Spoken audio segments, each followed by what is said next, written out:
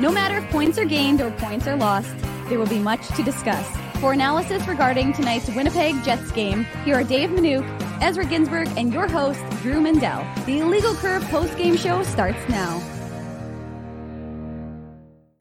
I'm Drew Mandel, and I love you.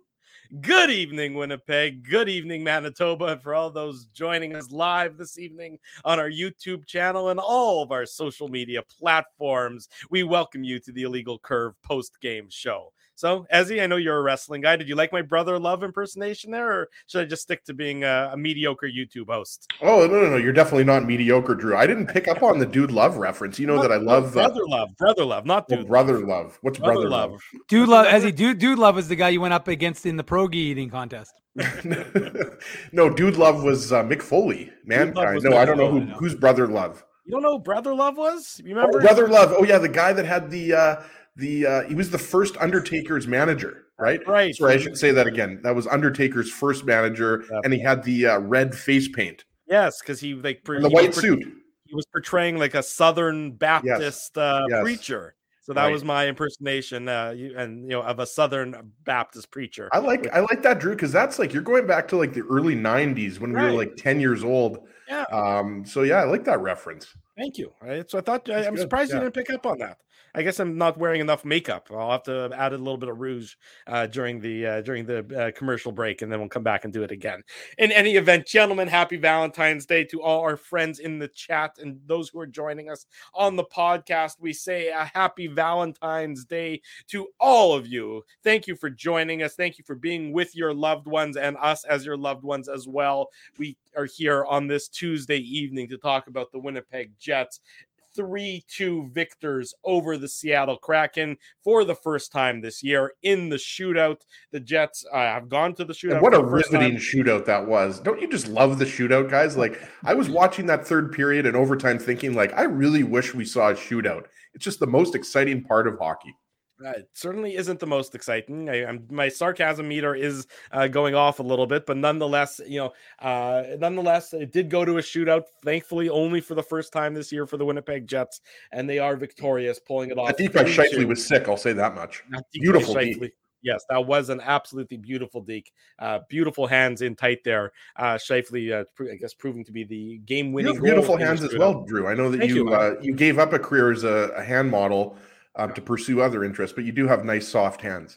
Exactly. I was a master of my domain, and then things happened, unfortunately. But nonetheless, yes, I do have beautiful hands, well manicured nails, as you can see, no doubt, undoubtedly as well. No dirt, no well moisturized. Got to keep them nice and fresh during this dry time of the season here in Winnipeg. Wow, this has gone off the rails even faster than we really would have thought. So, Dave, hey, you're back. You're alive. Welcome back after your 8-week trip to Vegas. How was that for you? Well, boys, we're broke. We have no more money left in the Illegal Curve bank account, so we might have to restart some of the donation to the telethons, if you will. Sorry, I bet it all on black. That, as you can see from the colors I'm wearing, and yeah, we're broke. We have no money left, so we'll have to start anew. We might have to start doing 3-4 of these shows a week just to recoup. It's okay, Dave. My entire 30s I've been broke, so I mean that's not really any change. I'm good. We're just returning. We're returning you to your roots, Ezzy. So Drew, as a millionaire here, unfortunately, you're going back to some times you probably haven't experienced. But we're gonna take that silver spoon right out of your mouth, and you're gonna put you to work. But no, Vegas was good. Had a good time. But it's good to be back as well and ready to get crack-a-lacking and start to. I'm still doing some remote coverage, of course, of the Jets. I saw Ezzy. I got to give Ez. I know you did it on the post-game show, but I didn't get a chance yet. So I'm going to give Ezzy huge kudos for jumping on and doing the show, the hosting gig on his own on Saturday. Not easy. I can't take any credit. I mean, it was all Jim Toth and the chat. I mean, the chat really uplifted me. They motivated me. So I got to give all of the credit to the chat. But all joking aside, I mean, I learned how tough it is in this new format to you're running the chat, the commercials, everything like that. So it was fun, but we know that Drew's job is safe. Thank you. That's I'm humbled to get that kind of compliment from you gentlemen. Look, the Jets obviously returned to action on Saturday against the Blackhawks, but this sort of felt like the first real challenge since the All-Star break. And all disrespect intended to the Chicago Blackhawks, because that was a practice on Saturday night. Yeah, it's varsity against JV. This was the Seattle Kraken and the Jets have played. This is the third game this year. They've played 3 very entertaining hockey games, and that's another what we saw tonight.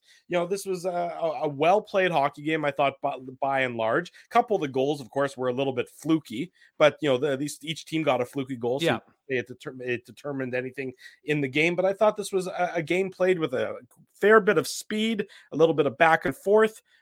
I don't think either team is disappointed with their performance tonight. I say that from the Kraken perspective. I think that at times they were on their heels, but then they pushed back well against the Jets, particularly I thought sort of in the latter halves of the first and the second period.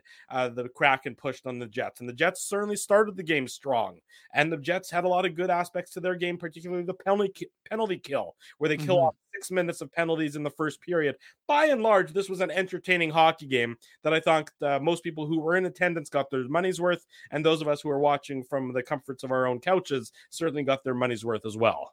Absolutely. And, one thing that stands out about this Kraken team, who's obviously going to make the playoffs, is their special teams need a ton of work, right? Like you mentioned that the Jets were really good on the penalty kill. So it's not like, we're not giving credit to the Jets here, but, the Kraken, I think heading into this game, boys, they were like 1 for 17 or 1 for 18. So obviously that dates back to prior to the All-Star break, right? But I mean, that's one thing that, you could point to this Kraken team is, it's not like a Oilers with McDavid and Draisaitl, or the Penguins with Crosby and Malkin, or the Jets for that matter, who have one of the best top 6 in the league, right? Like it's like a bunch of really good second and third lines kind of thing, right? Loved Morgan Geeky's game, by the way, and his family in the crowd. We'll get to that goal a little bit later, but you're absolutely right, Drew. The first period was largely controlled by the Jets, and you're sitting watching that game, and the Kraken go up 2-1 off of one of those most ridiculous lucky bounce off of 2 skate goals I've ever seen.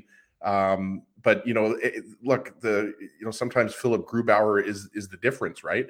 But like you're watching that game, the Jets were badly outshooting the Kraken, and I mean badly outshooting the Kraken in the second period. I think they had like 1 shot through the first 7 or 8 minutes or something like that, right? So yeah, I mean the Jets really controlled this game, and I thought they had the Kraken on their heels for big chunks of this game. And I thought the Kraken just were having difficulty with the Jets' speed, right? And, clearly the line blender worked in the third period when you had Ehlers, Connor, and Dubois reunited, and they were clearly, they picked up right where they left off, and Lowry, Appleton, and Barron were really good, and then Manalainen got elevated to that line, and then Barron got elevated to the Scheifele line, right? It was Barron, Scheifele, and Wheeler. So that had the intended effect, but I thought, that line, you saw Lowry took a really nice pass from Barron in the first period and had a really good scoring chance. Like you kind of got the feeling that, that line was driving the team and they were going to get rewarded with a goal. But yeah, for the most part, the Jets controlled 5-on-5, Dave. And yeah, they allowed that power play goal, but it was a complete fluke. I mean, we'll get into, the minutia here, the minutia, but that Pierre-Luc Dubois penalty was stupid. I mean, and he makes up for it, right? Like he scores the game-winning goal in the shootout, so he makes up for it. But like that play on Vince Dunn, you just can't do that. Well, it was just a play out of a frustration. I mean, it was a frustration penalty, and you often will get called for those because the referees can see that you're sort of on the verge of doing something that's going to put you into the penalty box. And Pierre-Luc Dubois fell for that hook, line, and sinker, Dave. But to your point, as ultimately he redeemed himself. But you talk about the 5-on-5 play, and that's sort of where I wanted to focus to start this. You don't see the Jets typically dominate 5-on-5 as much as they did in tonight's game. Look at the possession numbers. This is 5-on-5, 59% to 41%. That's sizable. I mean, and then that's sizable against any team in the NHL. Never mind a Kraken team, Dave. That's a pretty good hockey team. Expected goals, 3.35 to 1.85. The Jets played one of their better, I think, most complete games of recent memory in tonight's contest against another opponent that they can. They won every period, Drew. At 5-on-5, they won every single period. And it's not against the Blackhawks. It's not against one of the weaker teams. This is against a team, the Seattle Kraken, that have surprised a number of people this year. Yeah, and that certainly are going to be in the running for the top spot in the Pacific Division. I mean, it's not inconceivable that this would be a Western Conference playoff matchup where you look at both of these teams where they are in the standings. So the Jets have a lot, I think, that they would be pleased about when you look at the entirety of the 60 minutes or 65 minutes plus a shootout of tonight's game, Dave. Yeah, and look, I mean, Seattle came in here losing 3 of their last 4 games. They won their last game before this one against the Jets. Yeah, but they're still a very good road team. I think I wrote in the pregame report they're 17-8, I think, on the road. Yeah, and so you've got 2 entering tonight's game, right? So you're a very good road team, and they've gotten it done away from Seattle. So I mean, that's something the Jets had to factor in, and there was a lot of talk about that idea that this was going to be a big test, and like you said, they're not going to denigrate the Blackhawks and say, well, that wasn't a real hockey club and that wasn't a real tough test on Saturday night. But you knew that this was a game where they were going to, okay, we got to be ready. We got to be ready to go. And they really were from that first. I mean, it was a little unusual. I mean, I don't know how they showed it at home, but the shot count was very bizarre because it was like 6-0 for the Jets. And then all of a sudden it became 6-1, and I'm like, that's weird. I didn't see the Kraken get a shot, but somehow they got a shot, and then it was like the Jets just dominated. Even after the Kraken had their 3 power plays, the 3 2-minute power plays, I should say. The one obviously was the double minor, but the Jets just controlled it, like you said, Drew. I mean, it was not a particularly exciting game, like in the first period, I should say. The first period was slow, and even though the Jets held it, I didn't think that they had too many grade A's. I mean, they had a few, but it wasn't like there wasn't anything that I was like, well, that was ridiculous. That Cole Perfetti had a nice chance that he kind of created on his own. But again, like I said, it was one of those situations where you just thought, well, is Grubauer going to be able to kind of keep Seattle in this? Because right now, that's the difference between, I thought, in the game was that he was keeping his club in it. So it was a very good effort from a Jets club, mostly to not get frustrated also, right, guys? I mean, it's very easy to kind of, you're dominating a team and you get out of it a little bit. Exactly. Yeah. And instead the Jets didn't. They stayed within that framework, and you weren't sure how it was going to go. And like I said, going back to that idea of shots quickly, sorry, Drew, and then you can jump in, but it was just funny because so at one point it was 6-0. And I was like, okay. And then all of a sudden it was 6-1. And I'm like, and then one of I think Judy Owen from the Canadian Press, who sits next to us, said, did you see when they got that shot? So then I went back on NHL.com. I checked, and they awarded it to like a wrist shot to Brandon Tanev, like a minute and like 37 seconds into the game, even though it was like 7 or 8 minutes into the game and it was 6-0. So they had gone back, adjusted it. But still, I mean, it was a little phantom, but even the shots at the end of the first period were 11-11 in the building. And then all of a sudden the second period starts, it's 12-10. And then again, to start that second period, it was all Winnipeg, right? The Jets Kraken had 1 shot, I think, to the Jets 9. So, I mean, it was a very good, but again, there wasn't much happening until that Blake Wheeler goal kind of opened things up a little bit. Well, you talk about, the Jets staying with it. And I think that's something we shouldn't gloss over because as you said, Drew, stay in the fight. Say it. Well, no, I'm not going to say stay in the fight. What was that, 2018-19 when we heard that was that the season? Yeah. The stay in the fight season? Yeah. And then we heard it. And then as he, I think it was 18-19. And then was it 18-19 or was it 19-20? I think it was 19-20. Yeah. It was one of those years, but then it became like the whole, like, we got to stay in the fight. It was like, okay. And thank you, Lawrence. I did have a good time in Vegas. What I was going to say, though, is as the Jets were controlling majority of the play, especially 5-on-5 to start the game, as we talked about, and then you got to touch on those 2 penalties because those 2 penalties could have altered this game significantly. Dylan DeMello takes an goaltender interference penalty at the 10:06 mark. That's what you expect to see from Dylan DeMello is him taking a goalie interference penalty. You'd look at that, you'd be wondering, was he interfering with his own goalie? What was happening there? Why is Am I Dylan the only DeMello person that thought that was like a little bit of a soft call? Actually, it's funny. I didn't actually. When I saw my first impression when I watched it was no, but DeMello went in and he did bump Grubauer. So I actually thought it was okay. All right. In any event, so fair enough. DeMello takes that interference penalty. So the shots were 10-2 at that point, Drew. So that was the whole thing. The Jets were controlling the play at 5-on-5.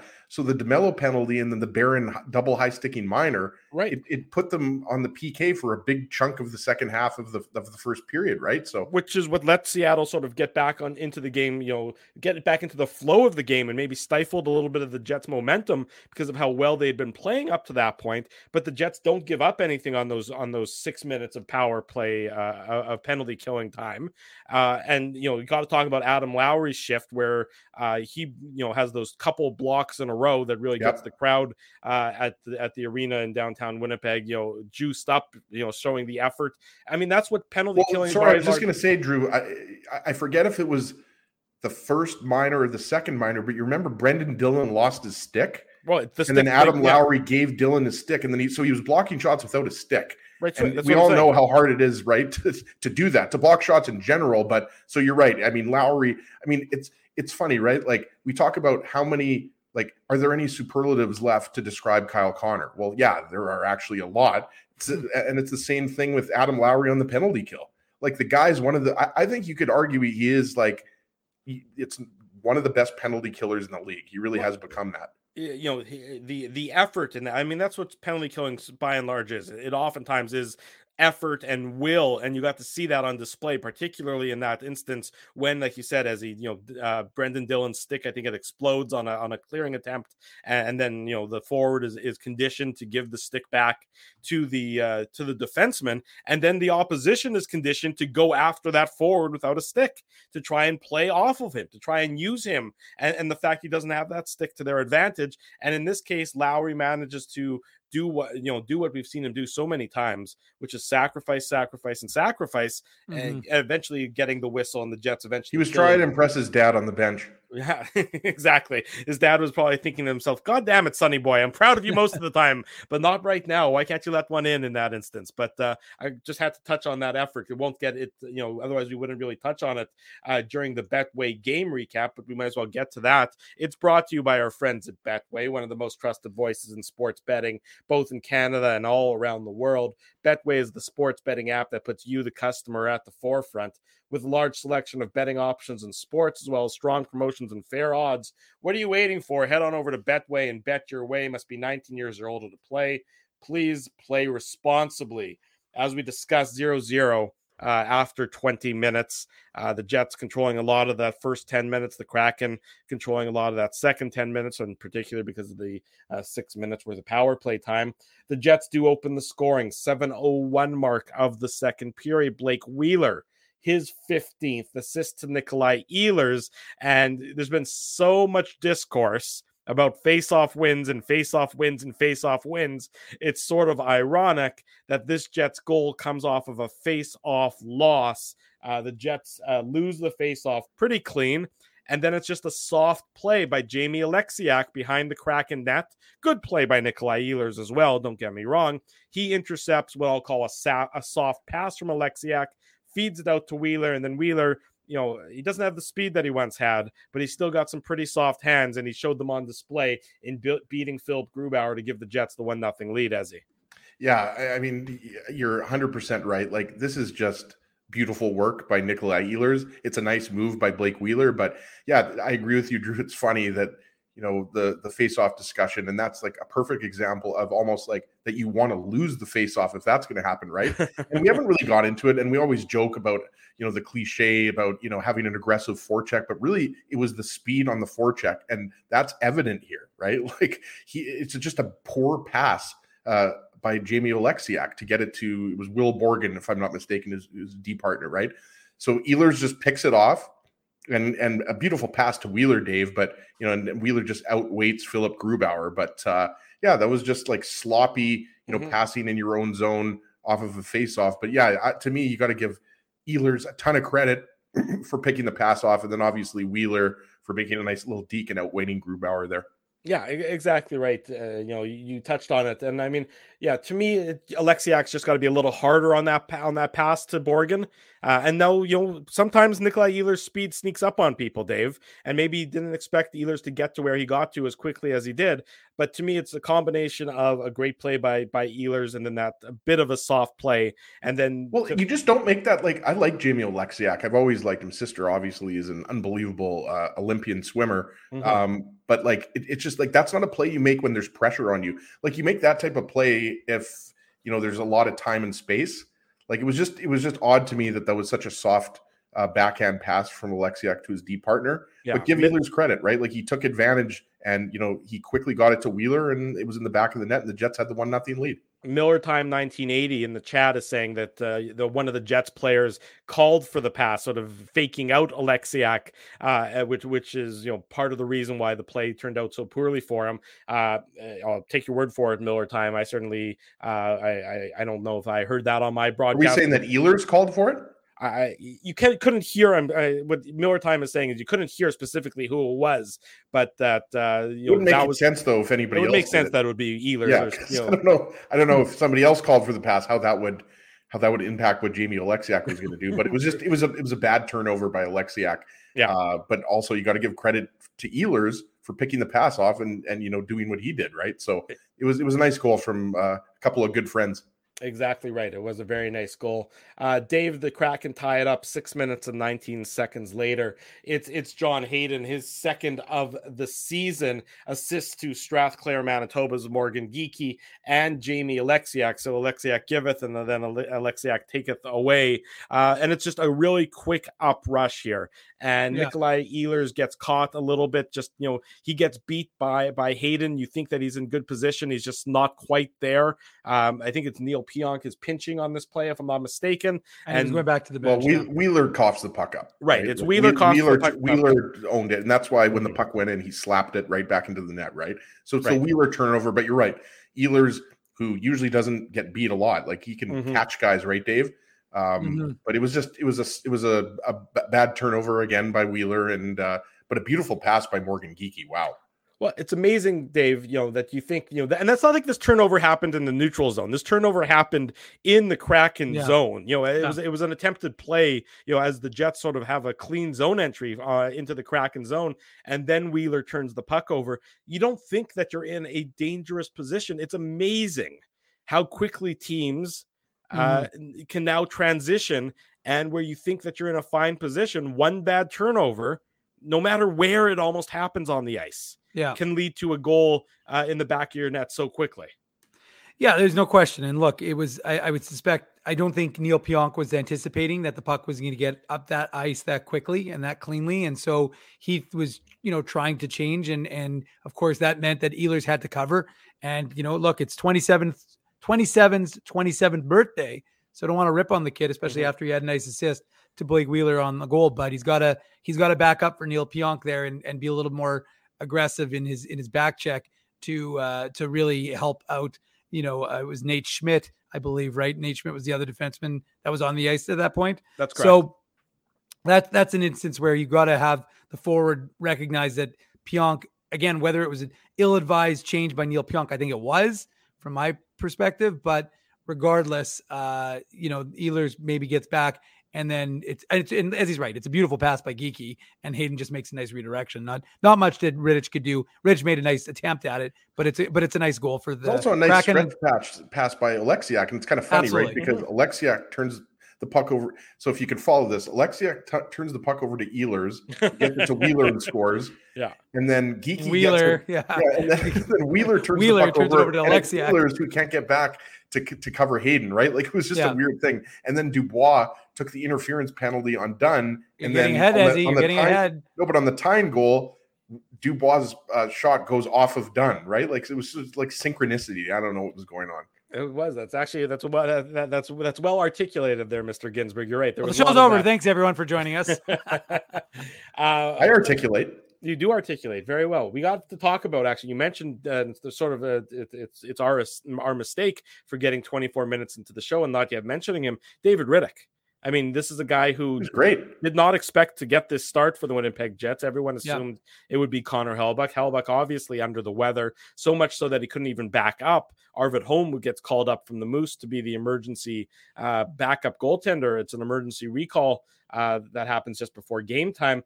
David Rittich was terrific in this game.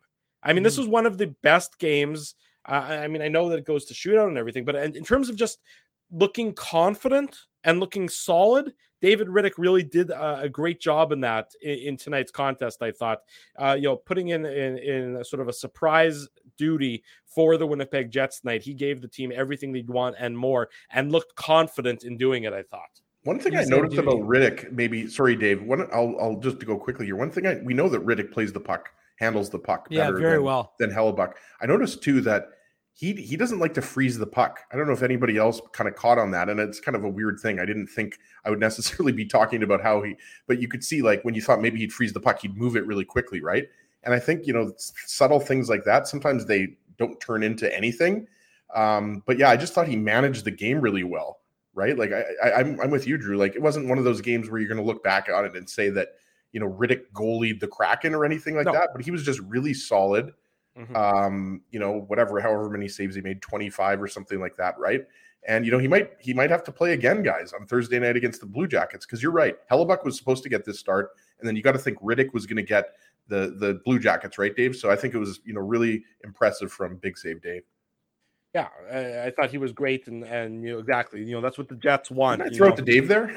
Did, but been a lot of throwing to Dave's, and Dave's just getting run over by everyone. I thought, okay, you folks are bebopping and scatting all Dave's over me. Dave's been in Vegas twice over the last 2 weeks. He needs to get in here more. Like, we've been doing seriously. all the talking the last couple. I mean, I did have a little 10-minute cameo on the 14th anniversary show, but that was about it. Although people enjoyed that, I got a lot of messages after.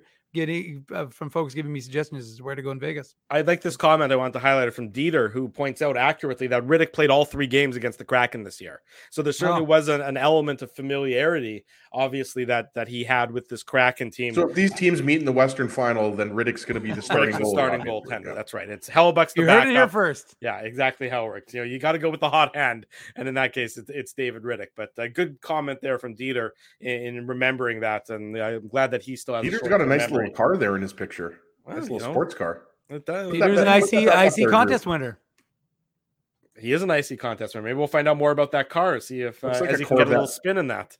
Dieter, our words of wisdom: don't let Ezzy drive your car. Or anywhere near your house. That too as well. So it's 1-1 at that point in time after the Hayden goal ties it up. The Kraken take the lead with 27 seconds to go in the second period. We talked about it's on a power play. Pierre-Luc Dubois is in the box with that frustration penalty that he takes, and he draws a lot of penalties and he takes a lot of penalties. This is one that he's not going to like to take. It's an interference call, and it's Jared McCann getting his 25th assist to Vince Dunn and Eeli Tolvanen, and this one is just a fluke as fluke can go. It goes off of Dylan DeMello's skate, then it goes off of Mason Appleton's skate, and I think it was our buddy Murat put up the gif for of Plinko, and that's exactly what it was. Bing bang bong into the back of the net, and it's 2-1 for the Kraken after 40 minutes. And the Jets had really done a good job on the penalty kill up to that point, and this one's going to be a notch against the penalty kill, but it's sort of one of those unfortunate notches that you sometimes see. I'll throw it to Dave here, Ezzy, because you've been talking too much. Wow. I was ready to go, though. I know. Boston beat Dallas in overtime, by the way. That's right. I saw that in the chat, which means in overtime, which puts the Jets, I believe, 2 points behind the Dallas Stars with a game in hand. So the Jets are certainly keeping pace in that. The key is getting Central the points. Division. The key is getting those points and putting them into the standings bank. Whether you're chasing Dallas, you're keeping Minnesota behind you, and that's what if you're a Jets. Colorado, Dave. And Drew's about to make a point he made on Twitter. Go ahead, Drew. Exactly right, Dave. I'm glad you know me so well that you know exactly what I was going to say. But the Minnesota Wild completely missed an opportunity while the Jets were off. They played coming into last night. So after last night's game, where they lost in shootout to the Florida Panthers, they'd played 5 games to the Jets 1 game since the All-Star break ended, and they only gained 1 point on the Jets in 4 more games. So that's a huge squandered opportunity for the Minnesota Wild, who now sit 8 points behind the Jets. They'll be, I believe, 10 points behind the Dallas Stars as well. Granted, with 1 and 2 games in hand, as opposed to, after the All-Star break where they had 4 or 5 games in hand, they completely squandered that opportunity. So now, yeah, it'll be interesting to see what they do at the trade deadline, because the Brock Besser rumors there, right? Like, you wonder, they need to do something because they're in trouble. I've said this, and I'm not the only person. Like, the Avalanche are the team that everybody has to worry about. But Go ahead, Dave. No, I was just going to say, like, it's one of those plays you like when Pierre-Luc Dubois plays with passion, and again, I don't know, because of course with the TV, when the puck squeaks away, you tend to follow it, but we were sitting in the press box and I'm watching, and I watched him react to the ref, because he basically took a bit of a shot in the corner when he went in for the hit. He took a shot. He didn't like it. He didn't like that there wasn't a call, and you could just see he was angry. And then of course he skates over, and was it Susie that I think it was Susie, wasn't it, that he went and interfered with and got the penalty against. So it's an undisciplined penalty. It's not one you like to see transpire, because look, the points are at a premium, right? I mean, you are in a race. It was on Vince Dunn. Oh, Vince Dunn. So I think Susie had laid the hit on him. He had a scoring chance right before that. Yes. So anyways, the point is that he hit Dunn, and it's just an unnecessary play. And then sure, it's not a goal you're expecting, right? Because like you said, Drew, it's bing bang, and it's, I think if you, as he was talking about the math and the angles and stuff like that, for that to go in more than once it's like it gains speed. Like, originally, like, it was tough to tell if it went, like, if it clearly went off Appleton. At least I could tell it went off of Appleton. Yeah, DeMello, then Appleton. Yeah, but it's almost like it gained speed after it went off DeVello's stick and then hit like Appleton's skate. You know what I mean? Like, it was like a weird. It seemed like it shouldn't have been. I don't remember much from grade 11 physics, but I know it can't possibly pick up speed after it hits something. That much I can remember for sure. I took grade 11 physics as well, and I did not do very well. Maybe because I was more interested in socializing, but I remember force equals mass times acceleration. I got that down. And then everything after that, I was like, what the hell is going on? Physics is it's a tough subject, but that was just a crazy bounce. Yes. I made a note here in my notes here. Alex Wenberg, had a really nice zone entry, but it was just a complete fluke goal. And Dubois obviously, comes into the penalty box with his head down, right? But it's just one of those weird things, because the Kraken had, what did we say, 1 or 2 shots up until that point in the second period, and then they're up 2-1. But to Dave's point, the Jets didn't let that be the turning point in the game. They stuck with it, as the cliche goes. Dubois ties it up later in the game, and that's that. But one thing that stands out, just yada yada though over the whole third period. I think he just yada yada the entire third period. I wouldn't do that. Well, it seemed pretty much like that. Did you already mentioned the best part? Is that what we missed? You mentioned the bisque already. Never mind as he yada yadaing over the third period, but the Jets tie it up at the 9:39 mark of the third period. It's not yada yada. It's hey baby. It's Pierre-Luc Dubois, his 23rd of the season, assist to Josh Morrissey and Kyle Connor, and this one's a fortuitous bounce in the Jets' favor. In this instance, the Morrissey point shot, and then Dubois is there, causing havoc in front of the net, as we've seen him do so many times. And this one ricochets in off of the Kraken player, past Philip Grubauer to tie it up, basically at the halfway mark of the third period, Dave.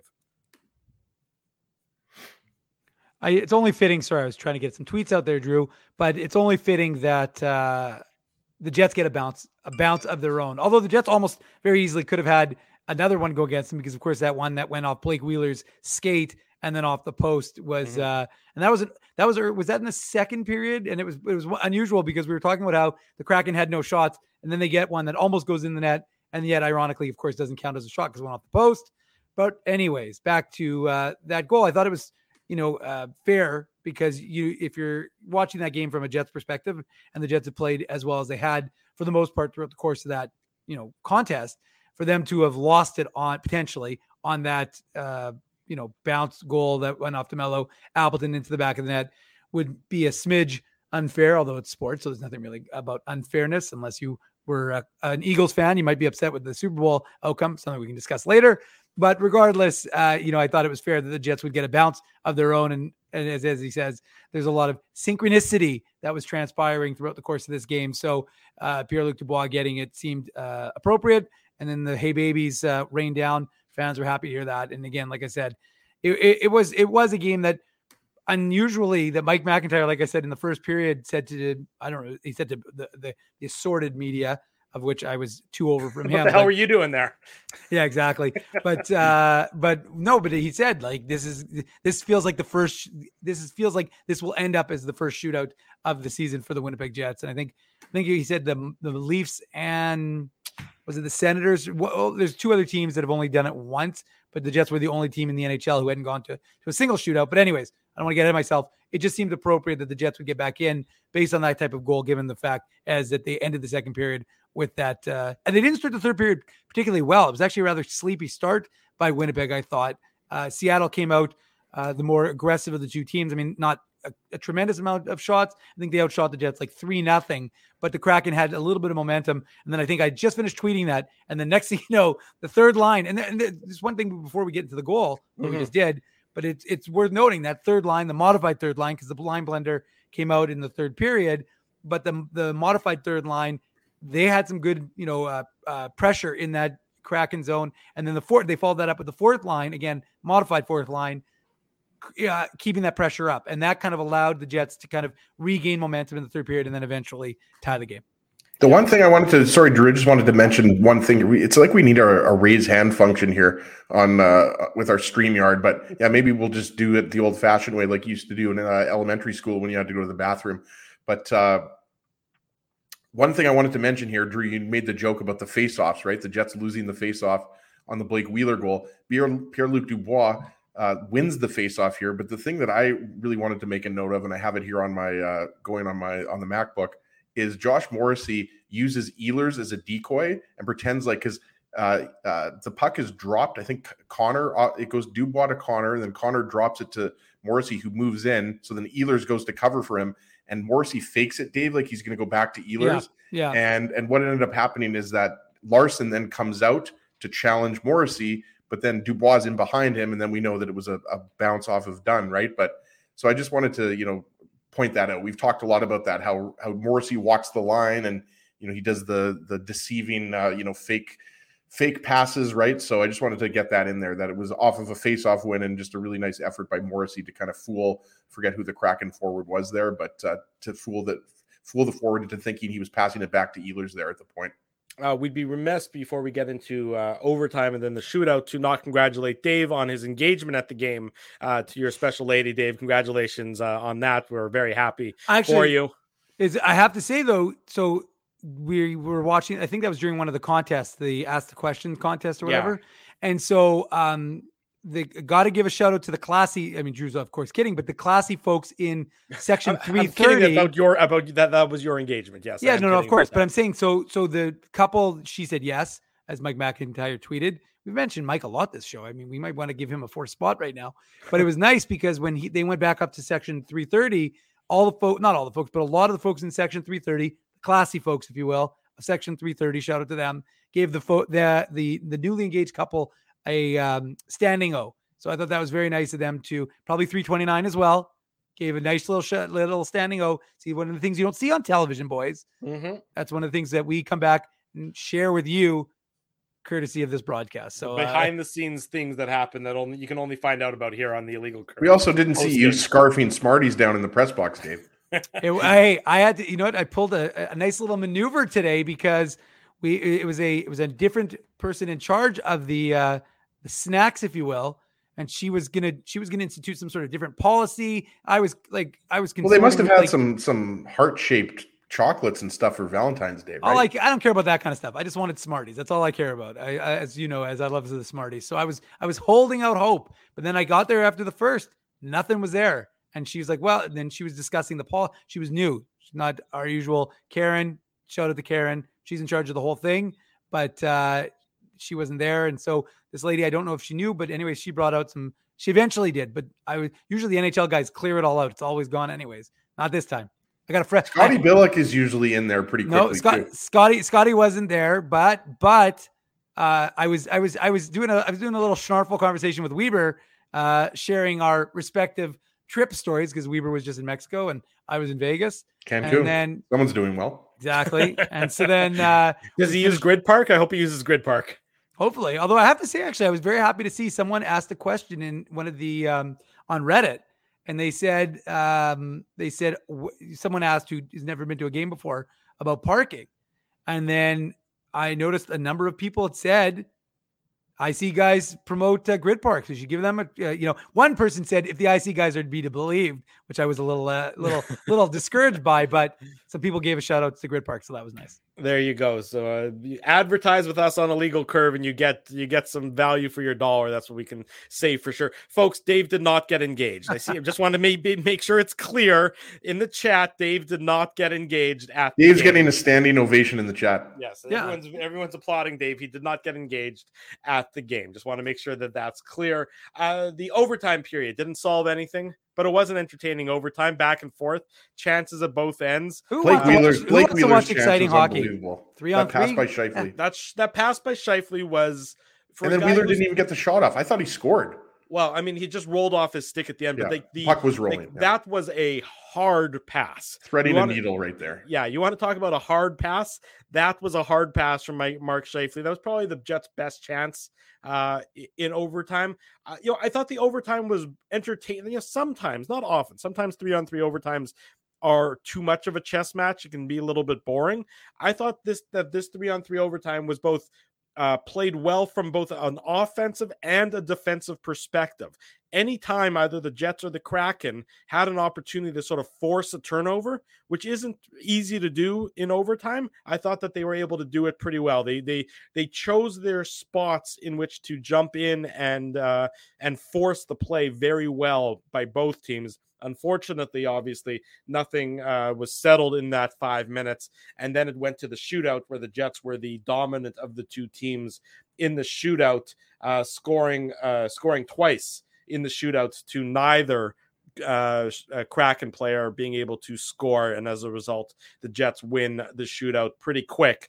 I guess 2-0 in the shootout. And those shootout goals, we will declare them as our Seagram shot of the game for tonight's game between the Jets and the Kraken. Seagram's VO, masterfully blended, distinctly Canadian. Get it at your favorite liquor establishment and wherever fine liquor products are sold. 3-2 final. The Winnipeg Jets win in a shootout. First time they've won in a shootout this year. I believe it's only the third time that they've won after trailing after 40 minutes this year. So a couple notches in the Jets' belt in tonight's victory over the Seattle Kraken. This has been the Betway game recap brought to you by our friends at Betway. It's simple, fun, and safe to bet with Betway. So head on over to Betway and bet your way. Must be 19 years or older to play. Please play responsibly. When we come back, more on the Jets and the Kraken, some contest giveaways as per usual, and more of whatever nonsense pops into our mind, including Ezzy's exclusive review of Cocaine Bear. Much more to come. You're watching the Illegal Curve post-game show. We're live on YouTube and all of our social media platforms. Jerry Seinfeld, Chris Rock, Jon Stewart, Dennis Miller, Brad Garrett, the biggest acts and all the up-and-comers. They've all made their mark at Rumors Comedy Club, North America's longest-running independent comedy club.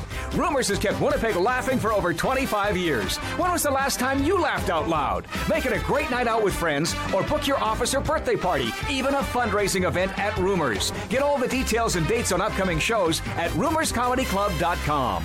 He winds up. Oh, looks like Ezzy took that one right in the choppers. A blistering fast puck hurts like HE double hockey sticks. That's why I let the pros at Linden Market Dental Center turn my yow into wow. Get your brilliant smile back with state-of-the-art restorative and cosmetic dentistry from real pros. And remember, always wear a mouth guard. Now that's solid on ice advice. Learn more at lindenmarketdentalcenter.com. Creating smiles for life. Whoa, Ezzy, everything okay?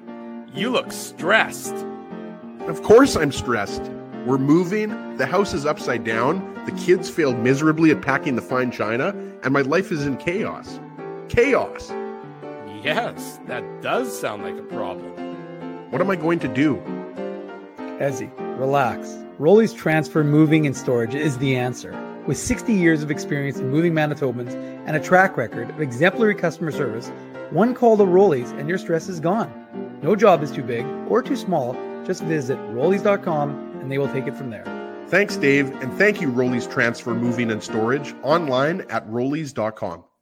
Dave, my man, why are you in the car already? It's hours until game time. Drew, it's because I'm stressed out right now, driving around downtown Winnipeg, looking for a parking spot, and I'm not finding one. I've lost Ginsburg. I don't even know where that guy is right now. Dave, haven't I taught you anything? Do what I do.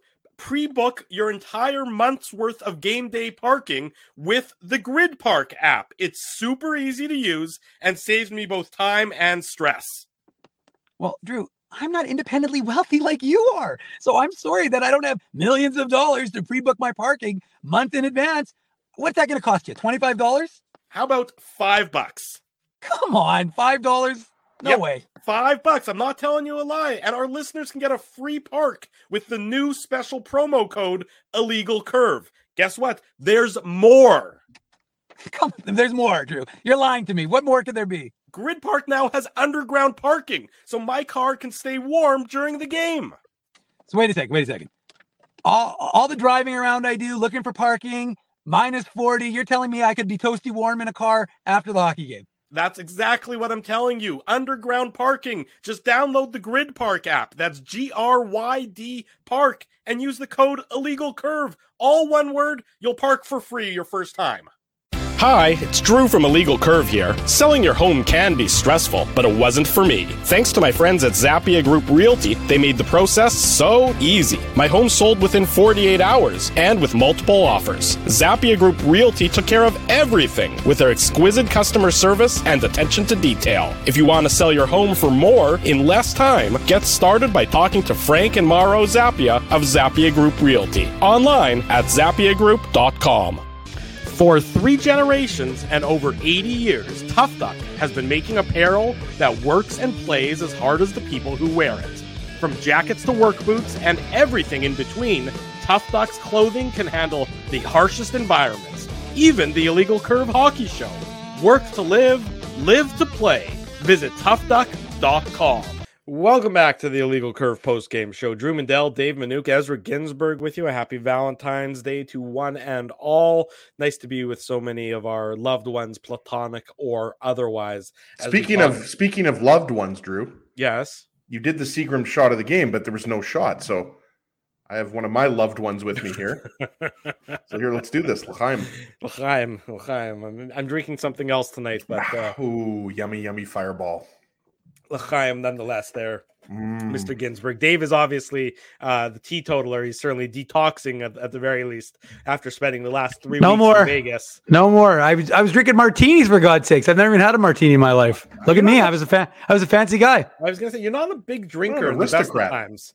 At least, I mean, in Winnipeg, you're not a big drinker. I don't think I've ever seen you have more than maybe one beer at an outing or anything like that. I may have had a few adult beverages over in Vegas. Dave M, wild and crazy. Dave behind the scenes. A little Kokanee Gold. If you ever went to Earl's Main back in the day, you know that that was Dave M's drink of choice, Kokanee Gold. In fact, when Earl's Main, fun little story is, when Earl's Main stopped carrying Kokanee Gold in the draft, they actually would bring in bottles. So when we were there every Wednesday, they would always have a bottle of Kokanee Gold for me or two. There you go. Dave tipped well, so he obviously got his Kokanee Gold. Second fun fact: they don't sell Kokanee Gold in BC. Really? Just regular Kokanee? Just regular Kokanee. Oh, that is a fun fact. Look at all the things you learn on this show. Not many of them are to do with hockey, which is ostensibly why we get together. But the random other crap, you can't beat that. So Alan L says it was a Cosmo. No, it wasn't a Cosmo. It was called Slip of the Tongue, the Adult Star Martini. That's what you vodka. You ordered that with a straight face. Well, the guys jokingly said, "Give him the most girly martini of all time." So I drank, and I was like, "It tastes sweet. It's fine." Actually, the girlier the drinks, like the better they are. They're actually usually easy as with the. There's some really tasty drinks. It's just like you just have to be comfortable with your masculinity to drink them. Well, the other highlight was when I went down to the pool and I was like, "Can I have the slush, like the lemonade slush?" And they're like, yeah, what do you want? I'm like, oh no, I'll just have it. I'm like, I don't really drink Slurpee, so this is kind of like me cheating. So give me as much of that as you can. So you just had a virgin margarita or a virgin daiquiri or something. We'll see. I don't know. Maybe what it's true. You never know. These are the things that are going to come to you later on Illegal Curve behind the scenes. It's like a behind the music episode of Dave M in Vegas for 8 weeks at a time. Drew, is that the bourbon from Happy Harry's, by the way? This isn't. I got 2 bourbons when I was down in Grand Forks. I mean, if you're going down for a weekend, you got to pick up a couple bottles, and my wife and I certainly took advantage. You have to get a crate of Camel Lights as well. And I don't smoke, but no, so I didn't buy any smokes. But I will say though, as another complete aside, since that's all the show is. What a different, like when you're not used. I as everyone knows, I don't smoke, and I definitely don't smoke cigars. Yeah, Tampa Bay, by the way, beat Colorado in a shootout tonight, which is weird because that is completely unrelated to my story. But anyways, I was gonna say it's absolutely like shocking how bad the smoke is when you go down. I mean, especially a place like Vegas, which obviously is a place of excess. But I honestly couldn't get over how many people smoke cigars inside, and I felt like I was smoking like 7 packs a day. But by the end of the night, your eyes are just like glazed because there's so much. At least I thought that was because of the smoke. But yeah, the smoking. It's just funny. You get to the Vegas airport, and right away there's like the VLTs, or not VLTs, but the whatever they are, the slot machines, and everything right out in the open. Then they have the enclosed one for the smokers, and it's just like this just room full of just smoke everywhere. By the way, our newest sponsor, smoking company. Our newest sponsor, Joe Camel himself, is going to join us on the show. I don't think either of you guys went to the University of Winnipeg, right? It was you both went to U of M. Is that correct? Yeah, that's right. Yeah, I didn't think so. So obviously, I grew up at U of W with my dad there, but I went to U of W. And do you guys happen to remember though? There was a smoking room at U of W on the main floor. Wasn't that wasn't? I mean, I remember hearing about it. Like, it was wasn't it glassed in? It was like almost like an aquarium of smokers. That's hilarious. That's exactly what it was. I could not describe it any better. It was a glass room where people would go in, and there wasn't anything in it. It's not like there was you just go hack butts in there. There wasn't like couches and TVs. It was literally like a room for people to go in and smoke. That there was, and it wasn't circulating. So it was the most disgusting. I don't know what year they got rid of that thing, but I was at U of W from 2000 to 2004. I'm really dating myself there. Yeah, that smoking room, maybe some people in the chat can remember that University of Winnipeg smoking room, because that really makes you think smoking is the worst thing in the world, right? So just thought I'd get that in there. It was a different world back then, as Derek Richards say. They used to have a smoking room at Tech Voc, which that's what it was. You used to smoke indoors. Good school, Tech Voc. This is just how it was. Shout out to Tech Voc. Go Hornets, right? I think that's what they are, if I'm not mistaken. My dad got a great gym there. I remember watching. I went to Kelvin, and I remember watching Kelvin play Tech Voc in basketball. Yeah, good gym. That's a good school. Yes, indeed. Anyways, there you go. Smoking. So Dave is a chain smoker. Is basically what we. So I'm smoking I'm smoking like a chimney since I've been back. That's right. Exactly. He hasn't eaten a meal in a week. He's just been hacking butts and lighting them up one after another. After being in Vegas, you don't want to eat a meal for a week. It's so much food. It's true. It is a lot of food. I'll be down there in about a little more than a month. So I'll see if the city's recovered from you. La-di-da, Mr. Vegas. That's it. Well, I got to follow in your footsteps. You're staying at the Lawless house, right? That's right. Actually, I'm just going to pitch a tent on his front yard, and hopefully he won't call security at that point in time. Rick Bonus about the Jets fans. Oh yeah, there was a hockey game we were supposed to be talking about. Allegedly. Apparently Kenny and Rennie aren't going on tonight. I'm not sure what's going on there. Yeah, in the chat. Kenny never said anything to me today. I had quite the little chit chat in the press box, and Kenny didn't mention that there was going to be you think he'd give me a little professional courtesy. I think maybe a little bit. You think there's a Kenny v. Rennie? Maybe there's conflict. Should we start up a rumor that there's conflict in the Kenny was family? At the game, right, Dave? So I would imagine it. Well, Rennie had something going on. But Sean was tweeting, and it's weird because usually, even if one of them can't do it, they usually just bring in the Saturday game didn't Scott and Jeff and Kenny. Yeah. Right. So. Well, who knows? Rick Looks Bonus. like it's just more time for us, boys. We don't have to give them any courtesy. More of our inane ramblings is what you're finding out about here. Rick Bonus cheering the Jets fans for cheering Adam Lowry's penalty killing efforts. Quote, the fans here are fantastic. I love the passion, the following that we have from our fans. They're knowledgeable and they see guys paying the price to win hockey games, and that's what they want to see. They're paying big money to come see us play. They want to see the effort. They want to see the commitment. They want to see sacrifice to make sure we're playing as hard as we can to win hockey games. They're smart fans. They acknowledge it, and I think that was fantastic. So that's Rick Bowness buttering up. Can we talk about Bones' haircut? You can at this point in time. We look really fresh. Yeah, you liked it. A good look. Yeah. Kevin Sawyer had a haircut as well. Okay. Have you had a haircut recently? No, I haven't. No. You have a big date coming up on Saturday. I do, and you almost screwed me there, Mindell, because yes, I got Naomi tickets to Rumors for Valentine's Day. I also got her flowers.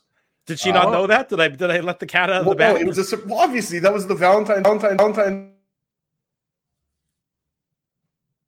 Did Ezzy just mute himself? I don't know. I think he went like Max Hedren for a second. I was like, "What's going on right now?" I'm not sure what happened there. Maybe it's the fireball got into the keyboard or something. I have no idea. But no, because that was their Valentine's present. So Naomi. So Dave, you didn't see this, but Naomi was out on the town on Saturday night, and then she's watching the show, and then Drew goes, "I'll be at Rumors on Thursday night. Ezzy, you'll be there Saturday." And I was like, "What's going on with Ez?" I don't know. His computer's acting up a little bit. I think it looks like we got to start talking about hockey again. He's melting down. Well, what's happening is my fat double chin is pulling my cords out of my microphone here. So that's what's happening. But yeah, Drew, you almost screwed me there. But Naomi tuned out when you said I'm going to be there Saturday. But yes, we will be at Rumors to see Sean Lacombe. So we're looking forward to that. Yes, exactly. There you go. So if anyone wants to meet Ezzy up close and personal, if anybody wants to meet the real Cocaine Bear, then come to Rumors on Saturday night. Well, that's what I meant to talk about. So we spent Saturday's post-game show, a chunk of it, talking about Cocaine Bear, and then I saw talking about Mike McIntyre. Mike was tweeting about Cocaine Bear, and I was telling Ezzy that Cocaine Bear is actually a story from Kentucky. That's where the bear was. The bear ingested cocaine. It was a Kentucky-based bear. So my wife is talking to her parents earlier today, and from what I could see, the grandfather clock was not in the video. So it was a video chat, so I couldn't see the grandfather clock. But my father-in-law, has this Chicago Bears sweatshirt that he's been wearing for years, and it needed to be replaced, and he replaced it with a Cocaine Bear sweatshirt. So my father-in-law has a Cocaine Bear sweatshirt. Yeah, that's what I'm saying. Wow. Yes, my father-in-law, that's amazing. Very esteemed, well-respected engineer, was sitting chatting with us earlier tonight while wearing a Cocaine Bear sweatshirt, because it's the Chicago Bears people logo. In Kentucky are embracing this. Oh yeah, they're all in on this. They're changing the name. It's actually not a Commonwealth anymore. It's now Cocaine Bear of Kentucky. Is what's happening. That's very funny, actually. Drew's being way too funny right now, Dave. Like what's happening? Like we need more hate directed towards Drew. The amount I'm liking Drew right now. I'm not comfortable with this. It has to be like 30% like 70%. I almost said 30%, 80%. Maybe I'll take another shot. Anyways, that's very funny. I thought the crowd would enjoy that. So yes, Cocaine Bear is certainly being embraced by our good friends, my good friends and my family in Kentucky as well. Rick Bowness on your antlers. It's time for the Minuk Moose Minute on the Illegal Curve Hockey Show. Fine, I'm talking too much. Go ahead, Dave. Whoa, welcome back, the Minuk Moose Minute. Thank you. People are getting upset. They think this is a hockey show, and we're doing our usual. I mean, they obviously don't pay very close attention to Illegal Curve, because we did spend the first 40 minutes talking about the hockey game. So if you're upset about, our inane dialogue, well, I mean, you can always watch the replay, and then you can watch if you skip past this part, and then we'll get to hockey again. Dave, talk about Alex Limoges. Let's go. Let's go, Alex Limoges. Anyways, before I do, I got a message from. I got to find the guy's name. A guy on Instagram messaged me saying that he watches the show from Australia. Doesn't really know a lot about hockey, but he really enjoys the show, and he's watching it, and he's trying to learn more about hockey as he's watching us. I apologize to him, because you're certainly not learning anything more about hockey watching this show tonight, as it's certainly gone well off the rails. But I wanted to give a shout out to JMB Newman on Twitter, who reached out and said he's enjoying Instagram the show or Twitter. You just said two different social media sources. Sorry, Twitter. He reached out to us on Twitter to say that he's Speaking of wrestling, I wonder if he knows Rhea Ripley. Why? He's from Australia. Oh, it's a big country, is he? Yeah, but she's the biggest thing in women's wrestling right now. She's from Australia. Maybe he knows her. Dave? Anyways, back to the little thing called the Manuk Moose Minute. The Moose were rolling this weekend to conclude their road trip. It was a 6-gamer, of course, split up between the All-Star break, and they were concluding it in Grand Rapids, where they won by a combined score of 9-2. Everybody was contributing. Jansen Harkins had a big weekend. Ville Heinola, both goaltenders were excellent, only allowing 1 goal, obviously, apiece in their starts. And then folks may remember that January 13th, there was a incident in the game against the Marlies in Toronto where a spectator in the building had a health issue. And I'm still not certain what happened to her, but I believe her partner had said that she was doing okay, which is good news. Hopefully she's still recovering and doing well from that situation. But the game was postponed after the first period with the score tied 1-1. The makeup game was on Monday. But interesting fact from Daniel Fink that I wasn't aware of, it was like the game was actually taking place a month prior. So had the Moose won the game, which they did not, but had the Moose won the game, they wouldn't have won 3 in a row because the game was actually going retroactively back to January 13th. So everything that took place was actually a month earlier. So very unusual sort of situation. Why didn't they just restart the game, Dave, from the first period? Like, I can't remember the last time you started a game in the second period, like weeks after the original game took place. Like literally a month to the day that it had transpired. Yeah, I guess it's just the rule and the way they have to do it. You know, like hit the ball where it lies or whatever. But if both teams agree to it, can you not just? I guess it does make sense though, because if you think about it, like it's hard to just erase. I mean, what happens if a guy had a hat trick? What happens if something memorable happens? So it's hard to just kind of walk that away from that and strike it out. So regardless, they started out the game 1-1 in Toronto. It was a 6 p.m. start, so they would only play 2 periods of the game, and the Moose gave up 3. I think Oskari Salminen was in net, and so the Moose gave up 3 goals quickly. Arvid Holm, who was backing up David Rittich tonight, Arvid Holm came in relief. He gave up 1 goal, and the Marlies ended up winning it 4-2. But interesting factoid, boys, and for the chat, Alex Limoges, who, as he referenced, he had his 41th point because he scored a goal in the game. Coincidentally, he also scored the only goal in the first period of the game on January 13th. So Alex Limoges, who had tied his points record with 40 the game before, broke it with 41, but technically broke it the game before this last game because this game took place January 13th, not February 13th. So Alex Limoges set a new record, but he actually did it on Saturday night in Grand Rapids, not yesterday in Toronto. Fun fact. I don't know what you just said, but my head hurt as a result of you saying. You know what I like about Alex Limoges, in addition to the fact that he's got great hair? Yes. He's from Virginia, which is not exactly a hockey hotbed. But that's where Daniel Berthume was when we interviewed him, wasn't he? Wasn't it Vermont? No, it was Virginia. It was Virginia, I think. Was it Virginia? Yeah. Captain Bert. Captain That's Bert. what his fishing charter is called. Yeah. He was awesome back in 2016 for the Jets Heritage Classic. But he also went to, Dave, I know you know this, Pennsylvania State University. Again, not like, it's not University of Michigan or, North Dakota or Wisconsin, the factories of NHL players, right? Just interesting. I think Limoges is a really, he's been great all year long. So he's a great story. Who's a huge benefactor of that program is the Pegula family, who own the Buffalo Sabres. And that's right. Yep. Terry Pegula is a graduate of Penn State University. Yeah. And as a result, he is, I think, single-handedly pumped a huge amount of money. Yeah. I think he ate like $25 million or something like that. Yeah.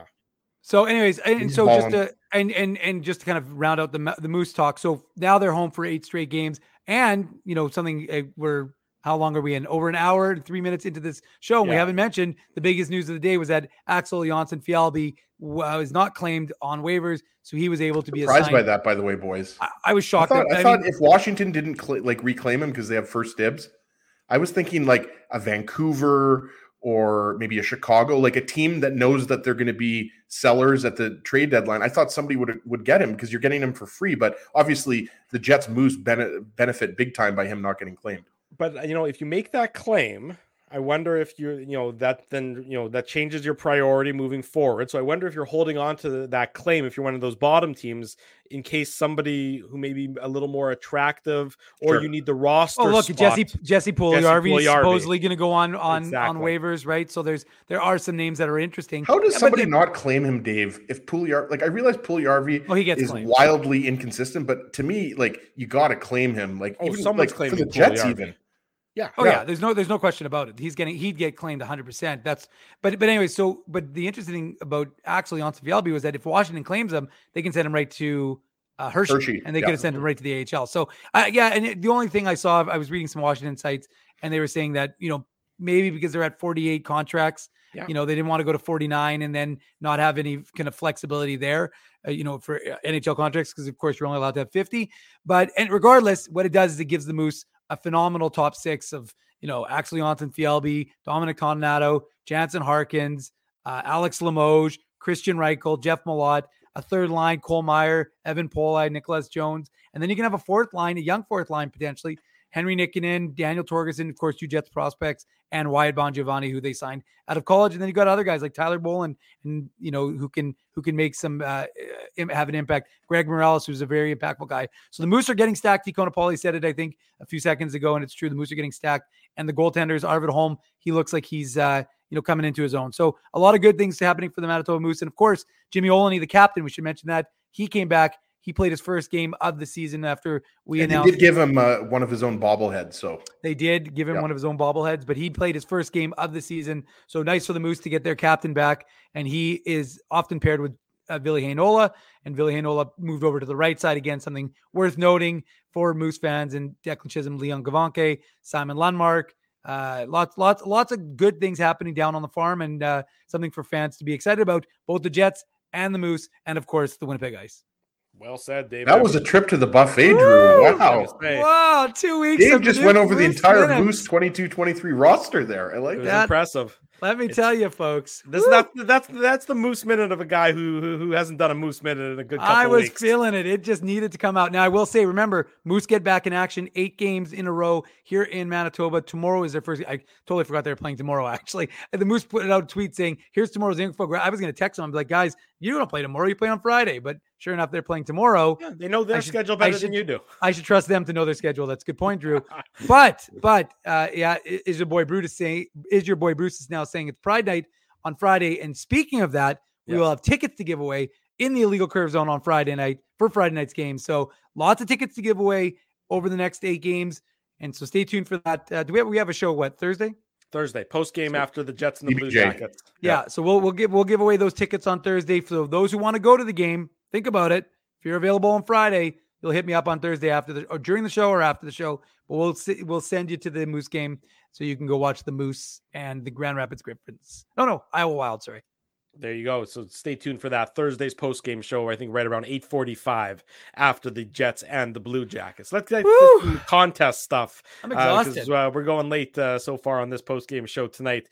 The Illegal Curve merchandise contest. As you know, the way to enter it is click the drop-down arrow here on the YouTube channel. Find the contest link. Click the contest link. You'll see a whole bunch of things you can do to gain entries into the merchandise contest. If you can't find it here on the YouTube page, go to our website, illegalcurve.com. Click on basically any article. You'll see the link there where you can enter in the unique code word for the Illegal Curve merchandise contest, an opportunity to gain, I think, 10 extra entries if you enter in Valentine's Day with IC. Dave is apparently trying to make a heart of some sort. That's how you can tell I have no heart. I was going to say that was my best, they always do this badly broken fingers or something. I'm not really sure what's happening there. I don't know. But Valentine's Day with IC, no apostrophe between. I couldn't do an apostrophe, just so you know. Yeah, because it's technically not accurate. Yes, but because if we do anything like that, it breaks up the word and then it doesn't work. So I had to do Valentine's plural,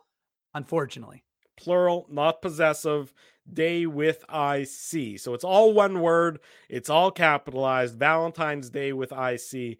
Enter that unique code word into the contest page and you will be entered to win some great merchandise from those of us here at Illegal Curve. And you could be a winner, just like our latest winner. I'm going to pronounce this correctly. Janess Mills. Yes. Janess Mills, and I'm not sure if Janess is a man or a woman. Speaking of unique code, that's a unique name. I like that. Yes, it's a she, Dave?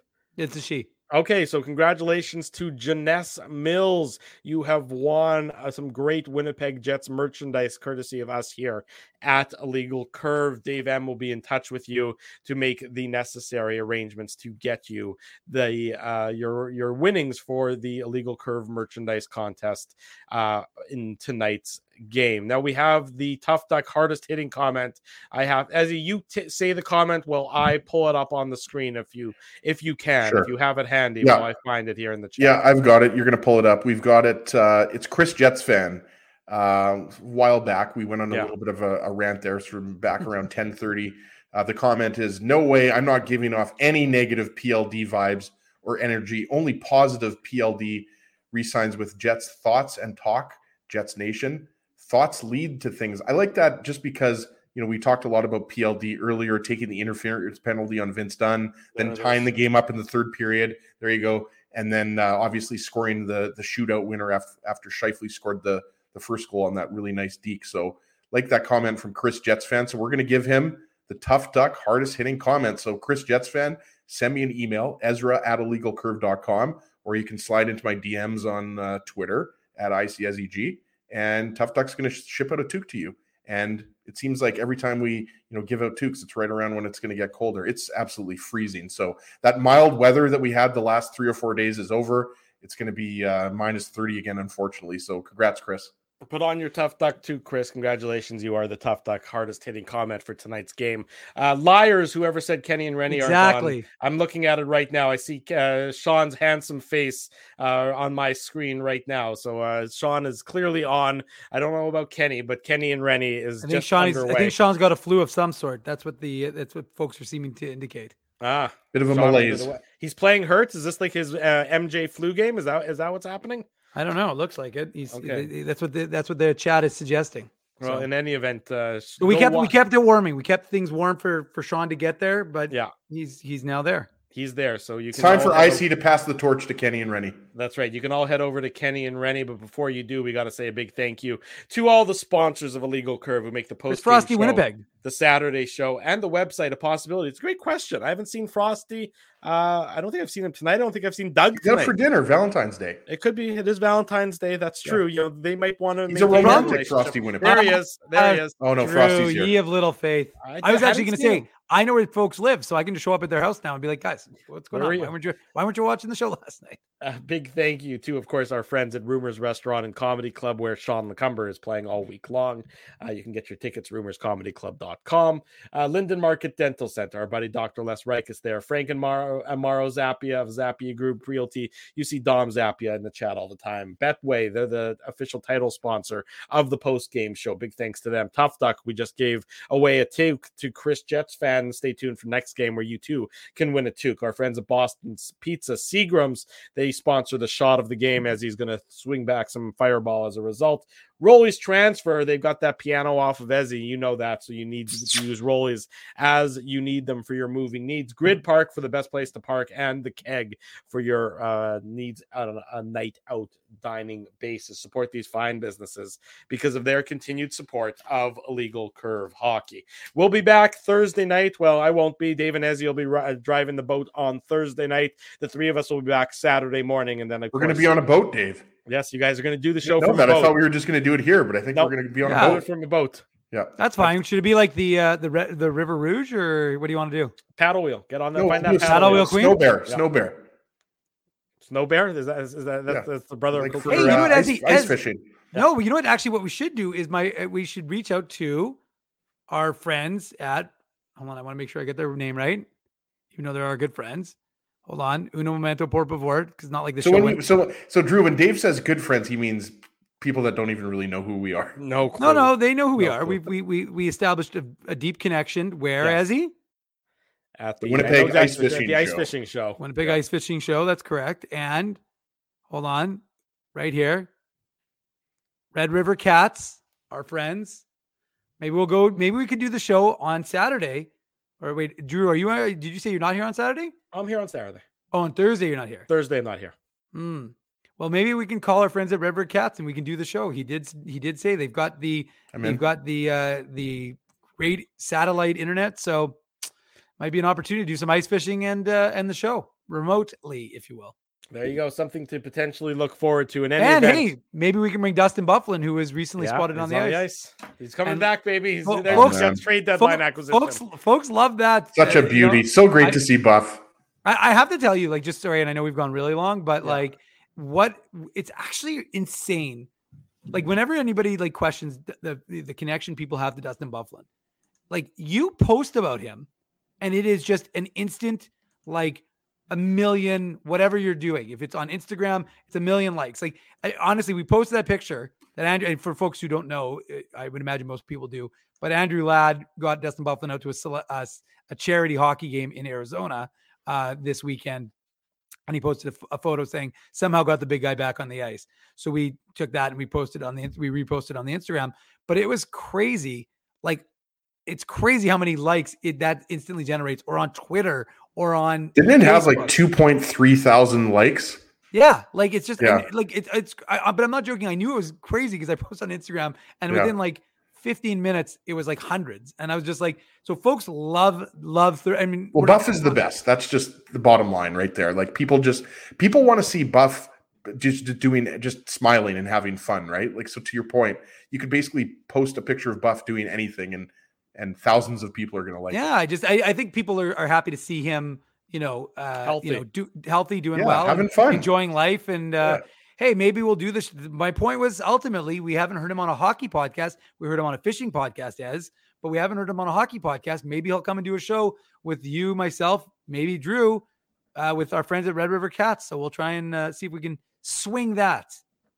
Something to look forward to, the potential of that happening. But obviously, our next in action Thursday night, so we can look forward to that Thursday night after the Jets and the Blue Jackets, and then again Saturday morning. Big thanks to everyone for joining us on this Valentine's Day edition of the Illegal Curve post-game show. For Dave Manouk, for Ezra Ginsburg, I'm your host, Drew Mindell. I choose you, Drew. I choose you too, Ezzy. Until Thursday around 8:45 p.m., we wish you good night and good luck, and thanks for watching the Illegal Curve post-game show. Thanks for listening to this broadcast from Illegal Curve Hockey.